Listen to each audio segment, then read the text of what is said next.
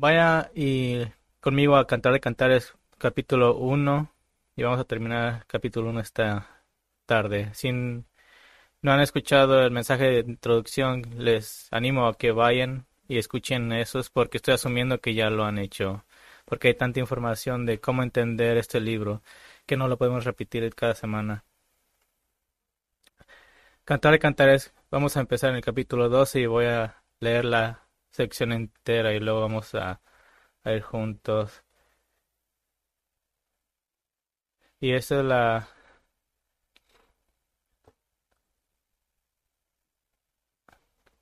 vamos a llamar Sulamé.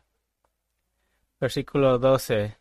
Dice, mientras el rey estaba a la mesa, mi perfume esparció su fragancia. Mi amado es para mí como la bolsita de mirra que reposa toda la noche entre mis pechos. Ramillete de flores de aljeña es mi amado para mí en la viñas de Enjadí. En el 15 Salomón le habla, cuán hermosa eres, amada mía, cuán hermosa eres. Tus ojos son como paloma. Y luego ella responde, cuán hermoso eres, amado mío, y tan placentero. Ciertamente nuestro lecho es exuberante verdor. Las vigas de nuestras casas son cedros, nuestros artesanos cipres. El famoso equipo de escritores musicales Roger y Amster escribió una alegre canción para el musical The King and I, una canción llamada Getting to Know You, Llegar a conocerte. Es una grabación más famosa de esta canción fue realizada por la conocida Julie Andrew, más famosa por sus actuaciones en Mary Poppins y The Sound of Music. La canción Getting to Know You, Llegar a conocerte, celebra el proceso de crecer en una relación. Dice, llegar a conocerte, llegar a sentirse libre y tranquilo cuando estoy contigo, llegar a saber qué decir, llegar a conocerte, poniéndolo a mi manera, pero en un buen sentido. Tú eres precisamente mi taza de té. En el musical la canción es cantada por una maestra a sus pequeños alumnos, pero ciertamente tiene aplicaciones a donde estamos aquí en Cantar de Cantares, ya que Salomón y su futura novia Sulamé se están moviendo hacia el matrimonio. Y en nuestro texto esta noche vemos el creciente amor incandescente entre Salomón y Sulamé y cómo están siendo impresos en el corazón del uno al otro. Por lo tanto, estoy llamando el mensaje de esta noche llegar a conocerte. Antes de entrar en el texto, permítanme llamar su atención sobre algunos temas recurrentes en el tema que veremos resaltados esta noche una vez más. Permítanme resaltar 4. Y vamos a ver esta noche a través del libro y simplemente es como introducción. Pero el tema de la fragancia. Esa es a menudo representativa de algo más que la fragancia y veremos eso esta noche. En el texto de esta noche tenemos 3, la fragancia del nardo, la mirra y la flor de henna. También tenemos el tema del aire libre. Esta noche veremos viñedos, un oasis y varios árboles. Pero el tema del aire libre comienza a tomar significados más útiles cuando los jardines y viñedos representan simbólicamente los cuerpos y la unión sexual de la pareja casada. Así que el texto matrimonial de esta noche hace un guiño al futuro, a la construcción hacia la unión total en el momento adecuado. También tenemos el tema de pasar tiempo juntos. Aquí no hay sustituto, como dijimos de la última vez, y es un tiempo significativo, no solo tiempo en la misma ubicación geográfica, sino tiempo para hablar e interactuar. También tenemos el tema de la afirmación verbal para con el otro. A lo largo del poema, ellos usan palabras para expresar su amor el uno por el otro. Y dijimos que qué importancia tienen las palabras, pues son el medio por el cual Dios se ha comunicado.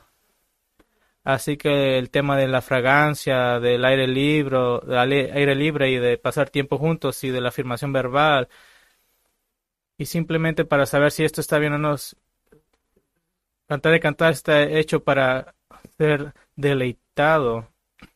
Así que todas estas imágenes nos sirven. Pero esta noche quiero que nos centremos en el proceso de llegar a conocerse uno al otro. Esto tiene una aplicación obvia para la pareja en las primeras etapas de su relación, pero prometo que este texto contiene recordatorios fantásticos y sí, incluso condenadores para las parejas casadas también. Así que vayamos al primero. Quiero darle 4 maneras intencionales de conocerle uno al otro. 4 maneras intencionales de conocerse el uno al otro. La primera manera es abre completamente tu corazón. Abre completamente tu corazón. Vamos a empezar en el versículo 1:12. Dice, mientras el rey estaba a la mesa, mi perfume me esparció su fragancia. Ahora, esto está describiendo una escena en la que Salomón y Sulamé están separados. No están el uno con el otro en este momento. No están entre ellos. Y no es otro lugar solamente para recordarles, pero pueden recordar en uno de nuestros mensajes introductorios de Cantar de los Cantares que describimos los principales puntos de vista del libro, y uno de los problemas específicos fue cuántos personajes principales hay. Aquellos que toman el punto de vista de tres personajes sostienen que Cantar de Cantares es la historia de cómo un simple pastor se gana el corazón de una chica de campo y vence al rey Salomón por su amor. Y dijimos que no creemos ese punto de vista. Pero una de las razones por las que ese punto de vista es débil es que hay una gran dificultad para explicar cómo en Rey, en el versículo 12, que se supone que es el perdedor en el amor, es ahora de alguna manera una persona diferente que mi amado en el versículo 13 y 14. No hay nada en el texto que indique que Sulamé cambió de pensar en dos hombres diferentes. Ahora que hemos aclarado eso de nuevo, esta es una escena en la que no están juntos en ese momento.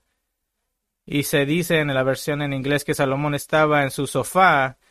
Una interesante elección de traducción. En su raíz, esta palabra significa una mesa de banquetes redonda.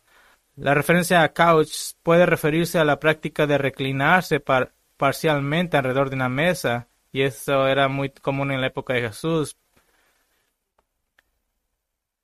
Pero las otras tres veces que esta palabra se usa en el Antiguo Testamento significan algo más general.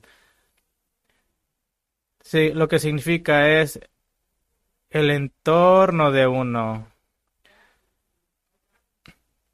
a lo que está a tu alrededor. No es algo que es redondo, simplemente es algo que está alrededor de ti.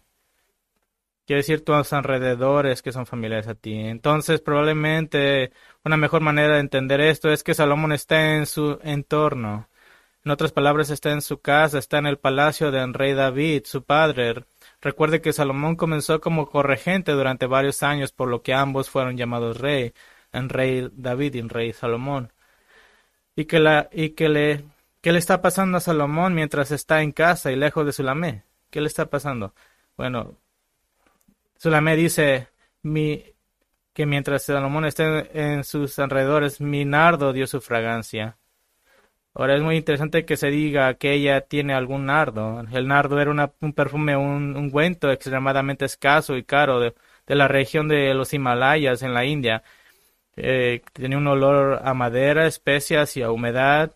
Se pensaba que tenía un efecto afrodisíaco, pero no siempre se usaba para ese propósito. Tener nardo era un signo de riqueza o una forma de almacenar riqueza en forma de este valioso ungüento. Y usted recuerda en el Nuevo Testamento que en Juan 12 registra que María, la hermana de Marta y Lázaro, ungiendo a Jesús con un nardo puro.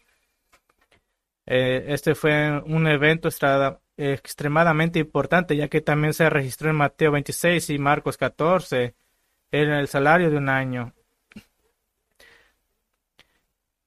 Ahora, ¿por qué es interesante que Sulamea aquí tenga algo de nardo?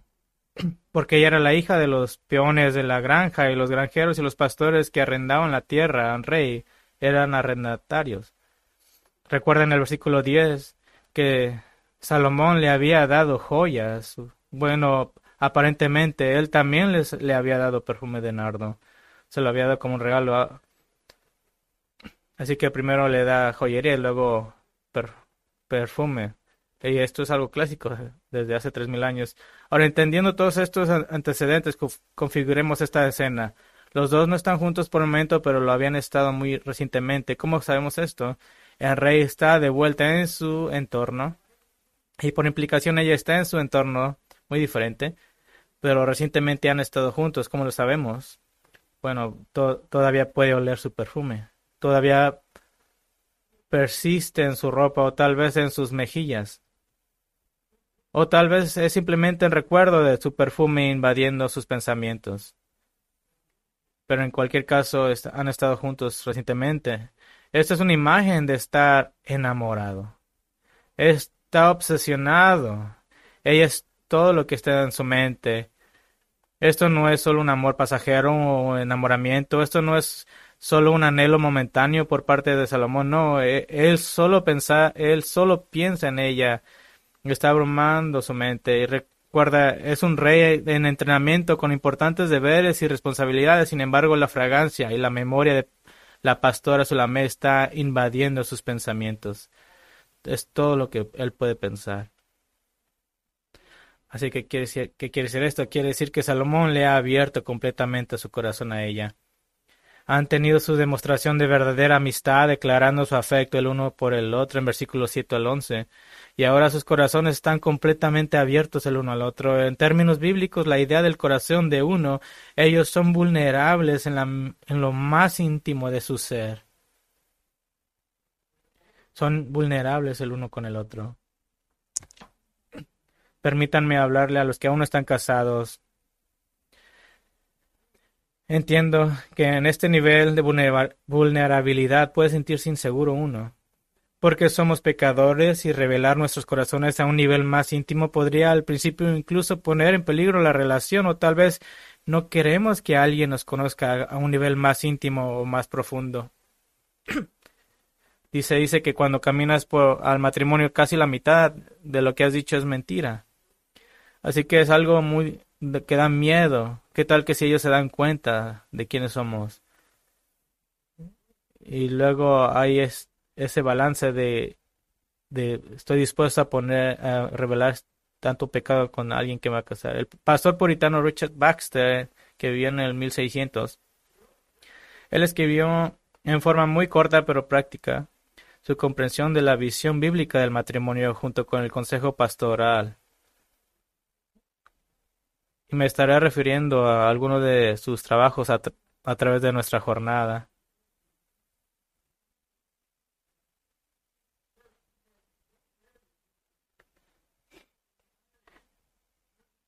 Él dice, al pensar en aquellos que aún no están casados y en el tema de abrir el corazón, da dos consejos importantes. Dice, no te cases hasta que estés seguro de que puedes amar por completo, hasta que puedas tomar la decisión de darlo todo. Poner todas tus fichas sobre la mesa, totalmente comprometido a abrir tu corazón al otro. Y la segunda dice, no seas demasiado apresurado, pero conoce de antemano todas las imperfecciones que puedan intentarte a despreciar a tu futura pareja.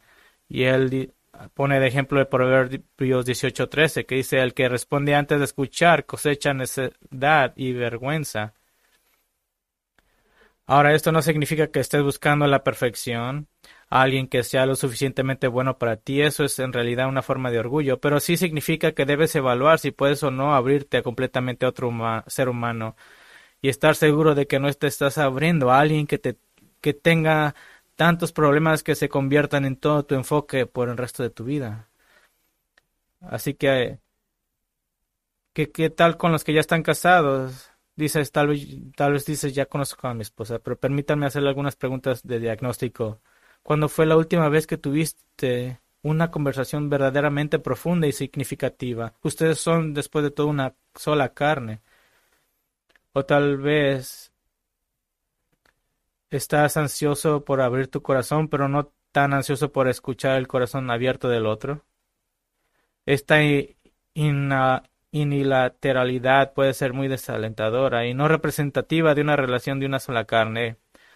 Otra pregunta, ¿eres capaz de sentarte y escuchar hasta que el otro pueda decir, creo que realmente entiendes y entiendes mi corazón sobre este tema? O más importante aún, ¿eres capaz de sentarte y escuchar aún cuando no lo entiendas? Y tal vez incluso no te gusta lo que estás escuchando.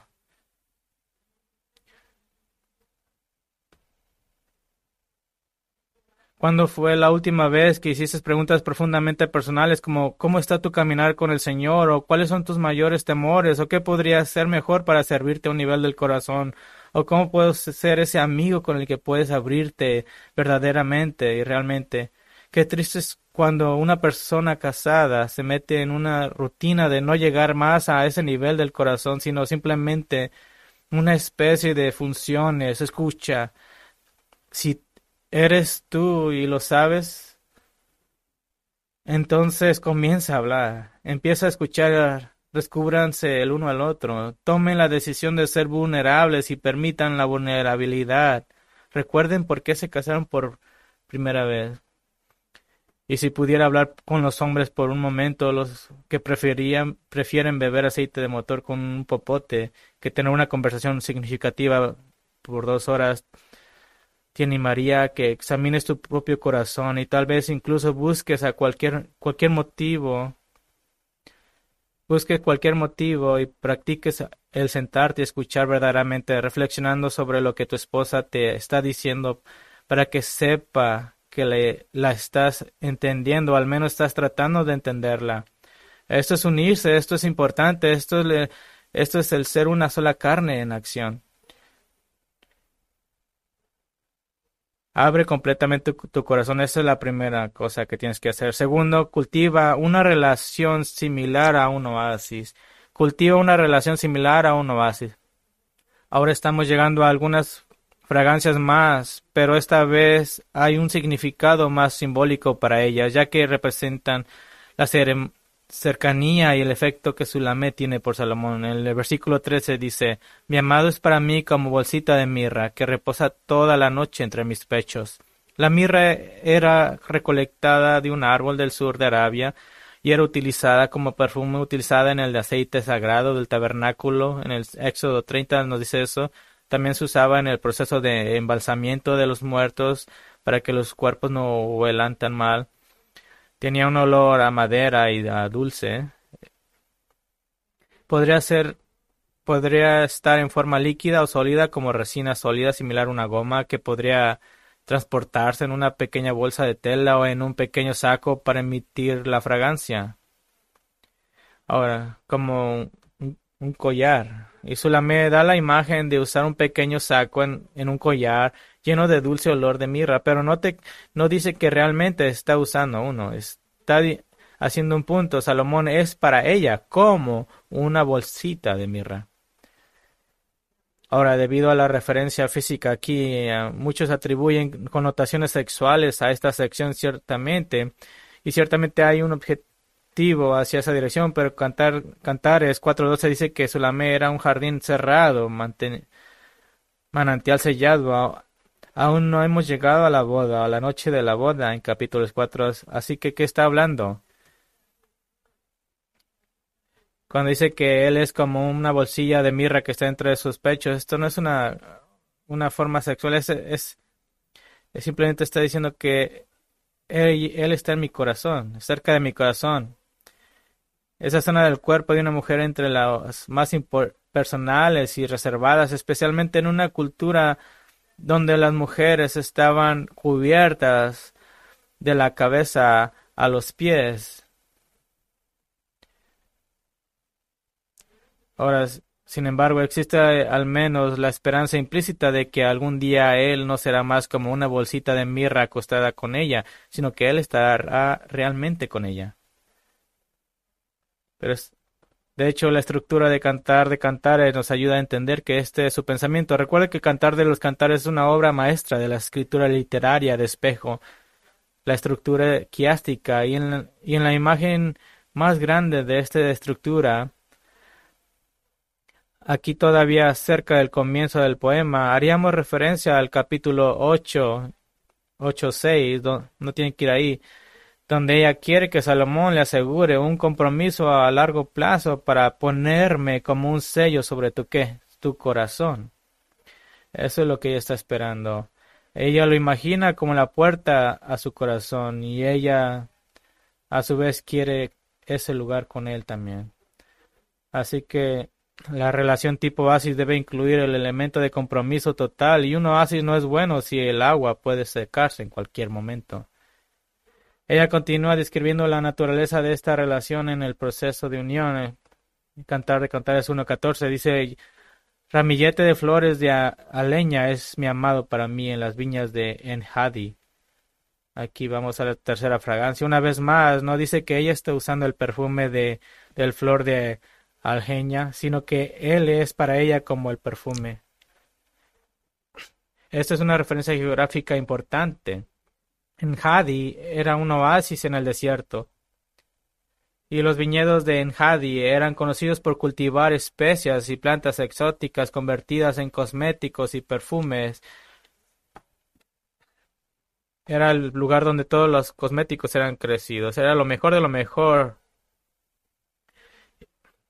Como dijimos como la vez pasada, como la yegua del faraón en el versículo 9 que vimos la semana pasada. Y uno de los arbustos que crecía naturalmente en Enjadi era el arbusto del algeña, un arbusto común en el antiguo Israel con una flor amarilla. Ahora quiero que te pongas en el pie de un viajero cansado en el desierto alrededor del Enjadi. Está el polvoriento con calor y cansado y sediento y a medida que te acercas a la cima de una colina en la carretera comienzas a oler algo como vainilla y almendra y cuando llegas a la cima de la colina de repente hay pastizales, viñedos y huertos y donde quiera que miras hay flores de algeña amarillas que dan ese aroma a vainilla y almendra.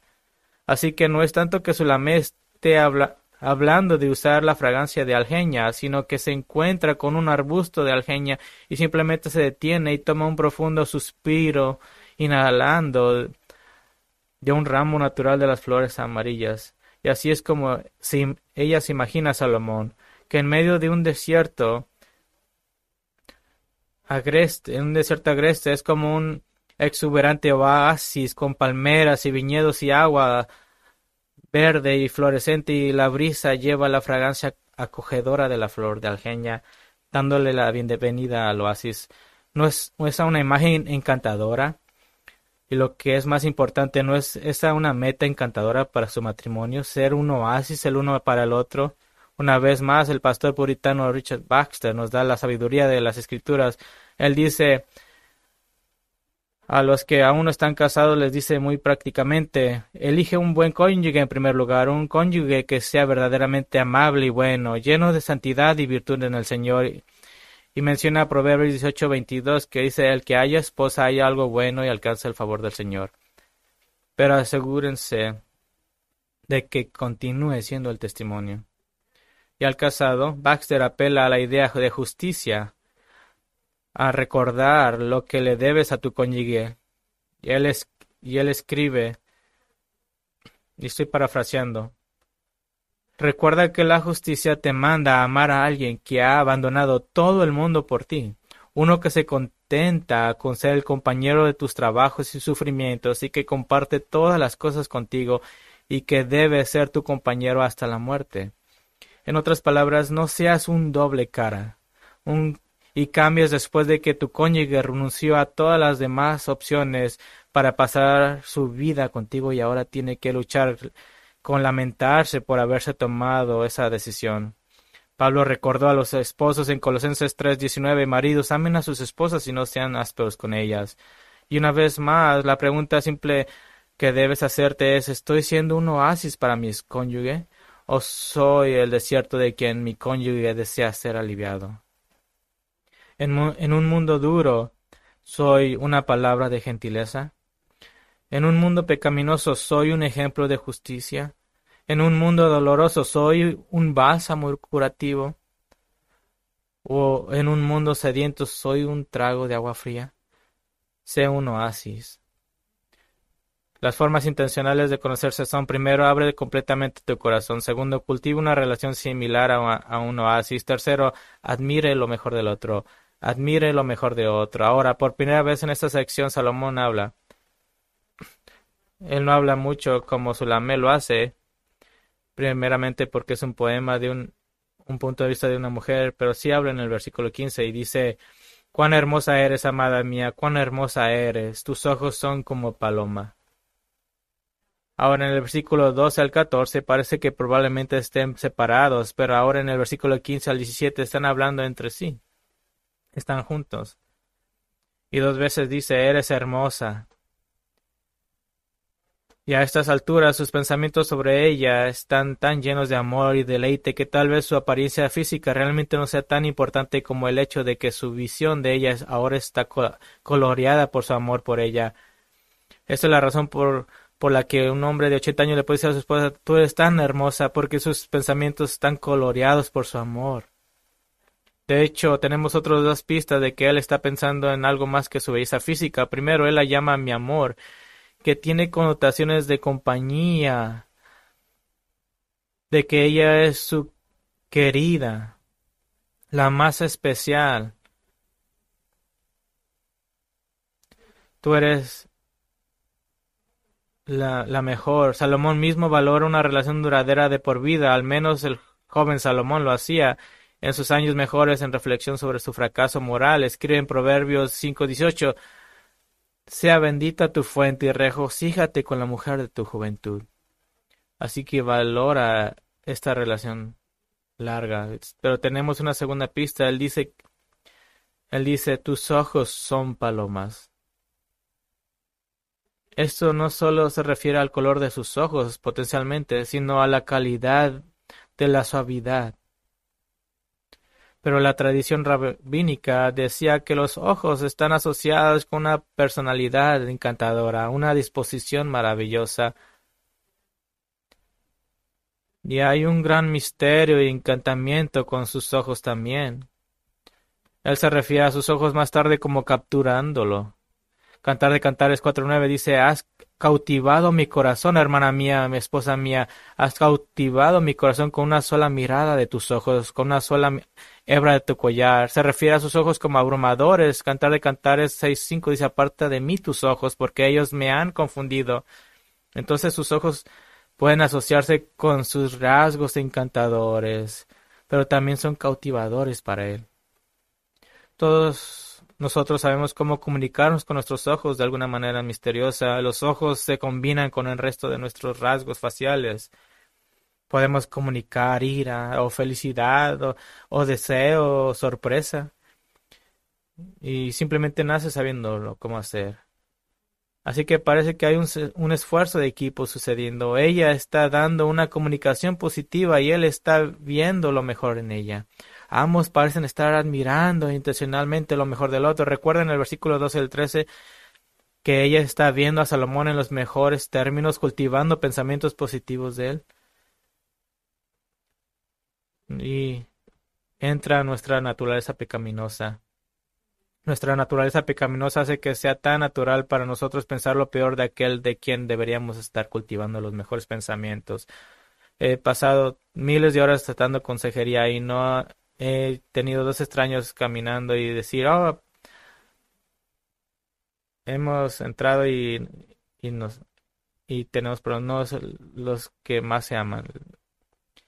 La mayoría del tiempo que he pasado en consejería es con personas que están casados. Y el problema siempre empieza en la mente. Algunos deseos pecaminosos en nosotros de exigir que merecemos un cónyuge perfecto hecho a mi imagen nos impulsa a ser vencidos por pensamientos terribles, lo que por supuesto conduce a las palabras y acciones que son pecaminosas. No recuerdo la estadística, pero hay una estadística muy alta de que la mayoría de asesinatos en Estados Unidos es entre esposos. ¿Y dónde empiezan? Empiezan en la mente. ¿Recuerdan que Jesús nos enseñó en Mateo 12:34 que de la abundancia del corazón habla la boca? Así que el tratar de cuidar solamente la lengua es realmente trabajar con el resultado externo solamente de lo que está sucediendo en tu corazón. Así que debes de rehusar, cultivar, hervir a fuego lento y guisar en pensamientos terribles a tu prójimo. Y dado que el otro es un pecador, eso puede ser una tarea difícil. En cambio, disciplinate para ser agradecido. Que cuando surja un pensamiento negativo, agradezcas al Señor por las numerosas bendiciones que esa persona trae a tu vida. Y, y esto es realmente una lección de lo que eliges notar. ¿Cuál es realmente el punto de una trágica vida? De notar continuamente los defectos y debilidades y fracasos o peor aún, tratar de corregir cada uno de ellos en el cónyuge. ¿Cuál es el punto? El punto es que esto revela una idolatría hacia uno mismo que utiliza las debilidades de tu cónyuge para cultivar la creencia de que tú mereces algo mejor. Tengo una pregunta muy simple. ¿Realmente quieres llegar al final de tu vida en esta tierra después de haber asesinado a tu cónyuge en tu corazón durante años y años?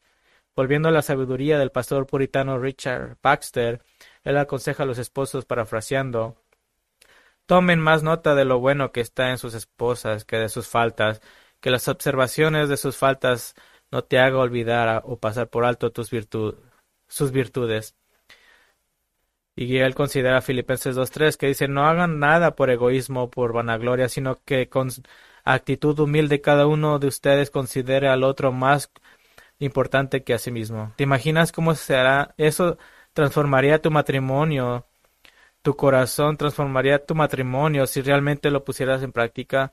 Mi esposa es más significativa que yo, mi esposo es más significativo que yo. Baxter continúa con los maridos. Dice: no magnifiques sus imperfecciones hasta que te vuelvas loco. Discúlpenlas hasta donde estés justo en el Señor. Considere también tus propias enfermedades y lo mucho que tus esposas los deben soportar. La diferencia entre esposas y esposos es que las esposas saben lo que el esposo está pasando, los esposos no saben lo que las esposas están pasando, simplemente ellas saben más. Por cierto, esta idea de admirar lo mejor se basa en lo que Dios ha hecho por ti en la salvación. De ahí viene, Salmos 103, del 10 al 12, dice: no nos ha tratado según nuestros pecados, ni nos ha pagado conforme a nuestras iniquidades, porque como están de alto los cielos sobre la tierra, así de grande es su misericordia para los que le temen, como está de lejos el oriente del occidente, así de lejos de nosotros están nuestras transgresiones. ¿Qué tal este pensamiento? Ya que Dios ha escogido ver a tu cónyuge que es salvo como justo ante sus ojos, ¿qué tal si te unes a Él en este mismo punto de vista y ves lo mejor de Él? Recordando que la próxima versión glorificada de tu cónyuge existe en la mente de Dios y sucederá, solo no en esta vida. Pero ¿puedes imaginarte lo que sería el ver siempre a tu cónyuge como Dios lo hace? Eso luce como Romanos 8:1, que dice: por tanto, ahora no hay condenación para los que están en Cristo Jesús. Y si están admirando lo mejor del otro, entonces estarán completamente de acuerdo con nuestra cuarta forma intencional de conocerse. Primero, abre completamente tu corazón. Segundo, cultiva una relación similar a un oasis. Tercero, admira lo mejor del otro. Y cuarto, edifíquense el uno al otro. Y ahora Sulamé habla una vez más, y una vez más lo está edificando. Versículo 16 dice: cuán hermoso eres, amado mío, y tan placentero. Ciertamente nuestro lecho es de exuberante verdor. Las vigas de nuestra casa son cedros, nuestros artesonados cipres. Ahora establezcamos la escena. Están juntos y lejos de los problemas del mundo. ¿Y qué están haciendo ella? ¿Y qué está haciendo ella? Ella está jugando a estar casados. La palabra para sofá, como se traduce lecho en inglés, aquí es diferente a la palabra traducida sofá en el versículo 12, que habla de su entorno. Esto habla de sofá o incluso de una cama o lecho, como se traduce en español. ¿Por qué dirían nuestro lecho es verde? Bueno, es porque están juntos en un bosque, en algún lugar, y parece que están acostados juntos en el suelo del bosque, tal vez habiendo reunido algunas ramas de hojas suaves para hacer un lecho, y están mirando hacia arriba. Y ella está jugando a estar casada, fingiendo. Están mirando hacia arriba y están pretendiendo: aquí está nuestra casa, los muros son los cedros y las vigas son los pinos.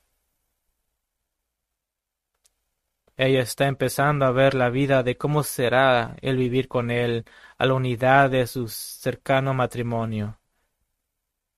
Sueñan con estar juntos. Solamente no tendrá la vida simple de sus padres, viviendo de la tierra, tiempos simples. Se casará literalmente con el hombre más poderoso de la tierra. Así que aquí, en este momento tranquilo en el bosque, ella imagina que están en casa y que están solos ellos dos juntos. Si lo puedes pensar, casi puedes escuchar la brisa en los árboles y oler el cedro. Los pinos en realidad pueden estar hablando de enebros que pueden parecerse a los cedros y tienen forma de cono, pero también pueden crecer muy alto con grandes patrones de madera retorcida, lo que ellas imaginan ser las vigas de su casa. Y en este lugar pacífico y tranquilo, donde están solos, ella le habla tales bendiciones, tres bendiciones le habla a ella. Primero, ella afirma su valor para él. Dice, eres hermoso. Esto tiene más un sentido de dignidad y el valor que ella tiene por él, más que simplemente el decir que él es guapo. Está diciendo, tú eres valioso para mí. No en un sentido general, porque tú eres un ser humano y eres formado a la imagen de Dios, sino porque mi corazón está conectado contigo y no hay nadie más con quien pueda estar conectado a este nivel. Y la segunda bendición que de ella da es, ella afirma su cercanía emocional con él. Ella lo llama mi amado, mi amado. Y esto es una palabra diferente para mi amor en el versículo 15. Eh, Esto significa, tú eres el objeto de mi amor porque estoy cerca de ti. Nuestra cultura nos, nos daría miedo o nos sorprendería, pero esta palabra quiere decir tío, en el sentido de alguien con quien estoy muy cercano.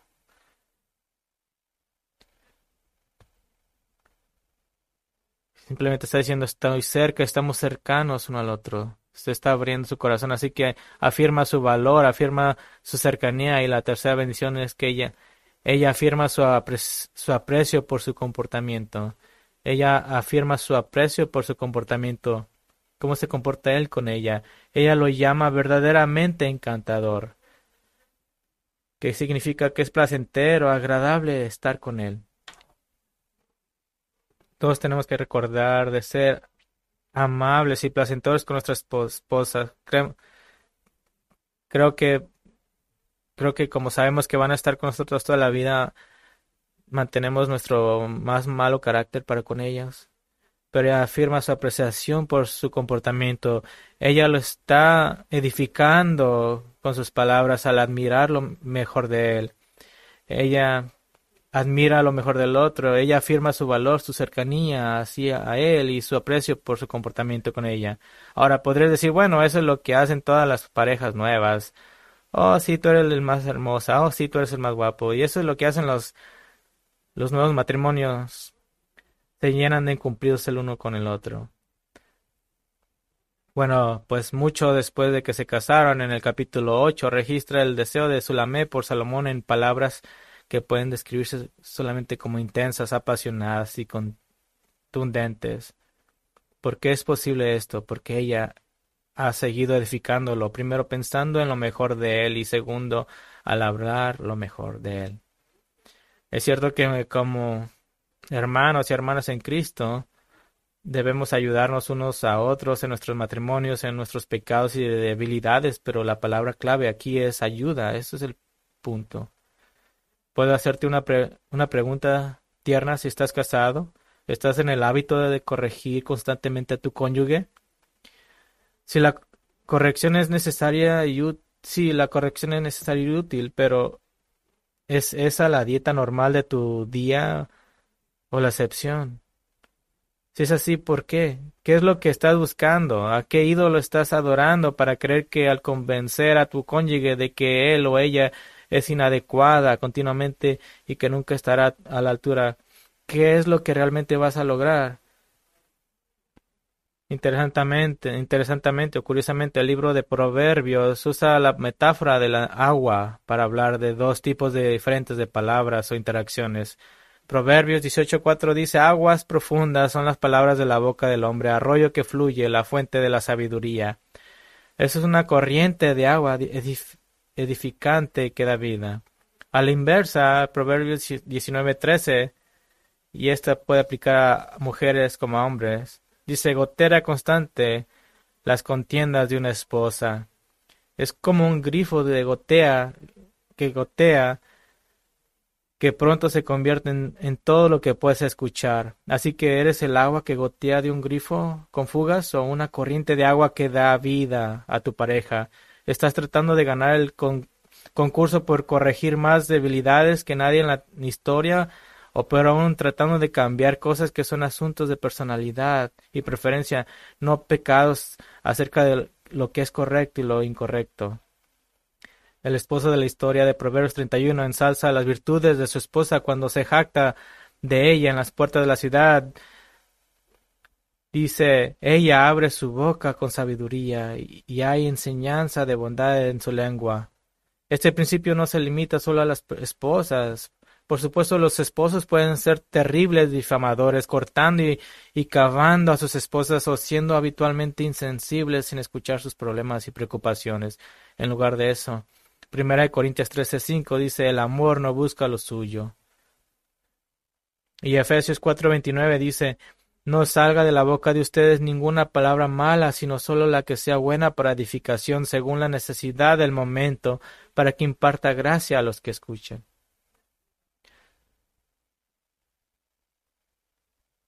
Por cierto, este edificarse el uno al otro incluye para con otras personas también, se incluyen otras personas.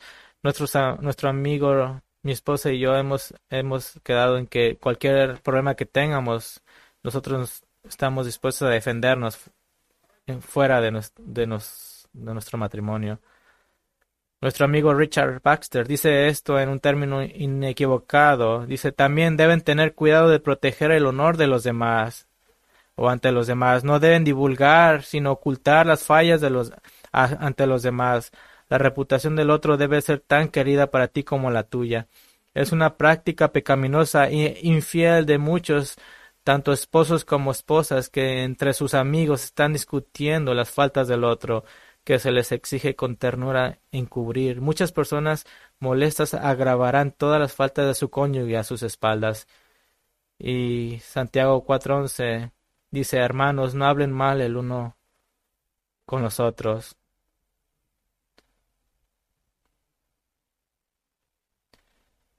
Y tengo una aplicación que creo que realmente encapsula toda esta idea de conocer, de tener esa relación tierna y amorosa y generosa. A los que aún no están casados, esta semana oren acerca de estar listos espiritualmente para ser un oasis generoso y desinteresado para quien Dios elija colocar en su camino. Pídele al Señor que te dé alguien para hacer que tú seas un oasis. Y a los casados, háganse la pregunta de esta semana, ¿cómo puedo ser un oasis para ti? ¿Cómo puede ser un oasis para ti? Y luego realmente hagan una o dos cosas para hacer un oasis. Tengo una pregunta final. ¿Cuál es la motivación para abrir completamente tu corazón, para fomentar una relación similar a unos, para admirar lo mejor del otro? ¿Cuál es la motivación para edificarse el uno al otro? ¿Cuál es el motivo en tu corazón? De hecho, podrías estar casado con un incrédulo, pero cuando no tienes esperanza de que sea recíproco el amor, pero todavía puedes hacer estas cosas, entonces, ¿cuál es tu motivación? Bueno, Dios colocó a Cantar de Cantares en su escritura inspirada para enseñarnos a darlo todo, para acercarnos a nuestros cónyuges, porque eso es agradable ante sus ojos. Así que la motivación no es mejorar tu matrimonio, aunque eso puede suceder. La motivación no es tratar secretamente de obtener más de tu cónyuge para tu beneficio, aunque eso puede suceder. La motivación no es para poder presumir tu matrimonio con los demás, aunque otros puede que miren tu matrimonio como un modelo, pero es el esforzarte por amar y complacer a tu Salvador, que dio su vida para comprar tu alma y perdonarte de todos tus pecados. Y escuchen, si tu motivación es complacer a Cristo, entonces los resultados ya no importan. Ya no importan. Así que deja que el diseño dado por Dios para la relación matrimonial sea un vehículo por el cual demuestras tu gratitud hacia tu Salvador, Cristo Jesús. ¿No es maravilloso que el Dios del universo te haya dado el método para expresar su amor para con otro ser humano?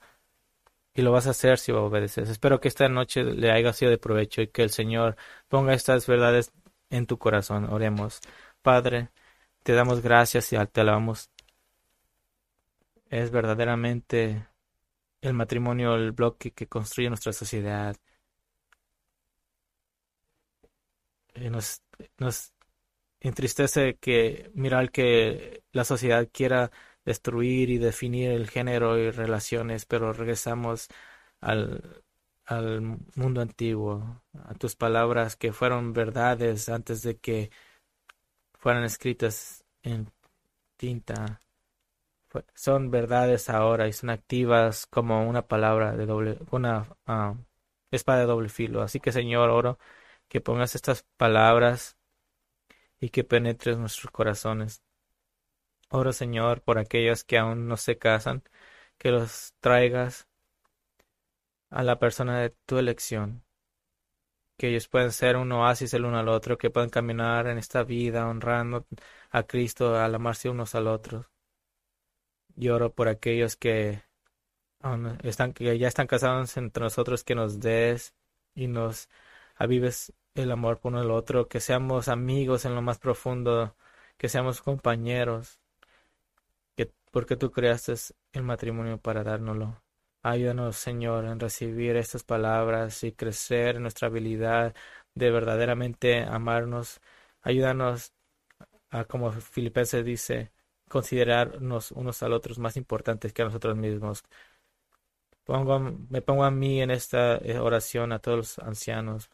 Ayúdanos, Señor, a vivir esto, que nuestro matrimonio sea un testimonio al mundo y de lo que una vida cambiada en Cristo se mira, y que nuestro matrimonio sea una oportunidad para difundir el Evangelio.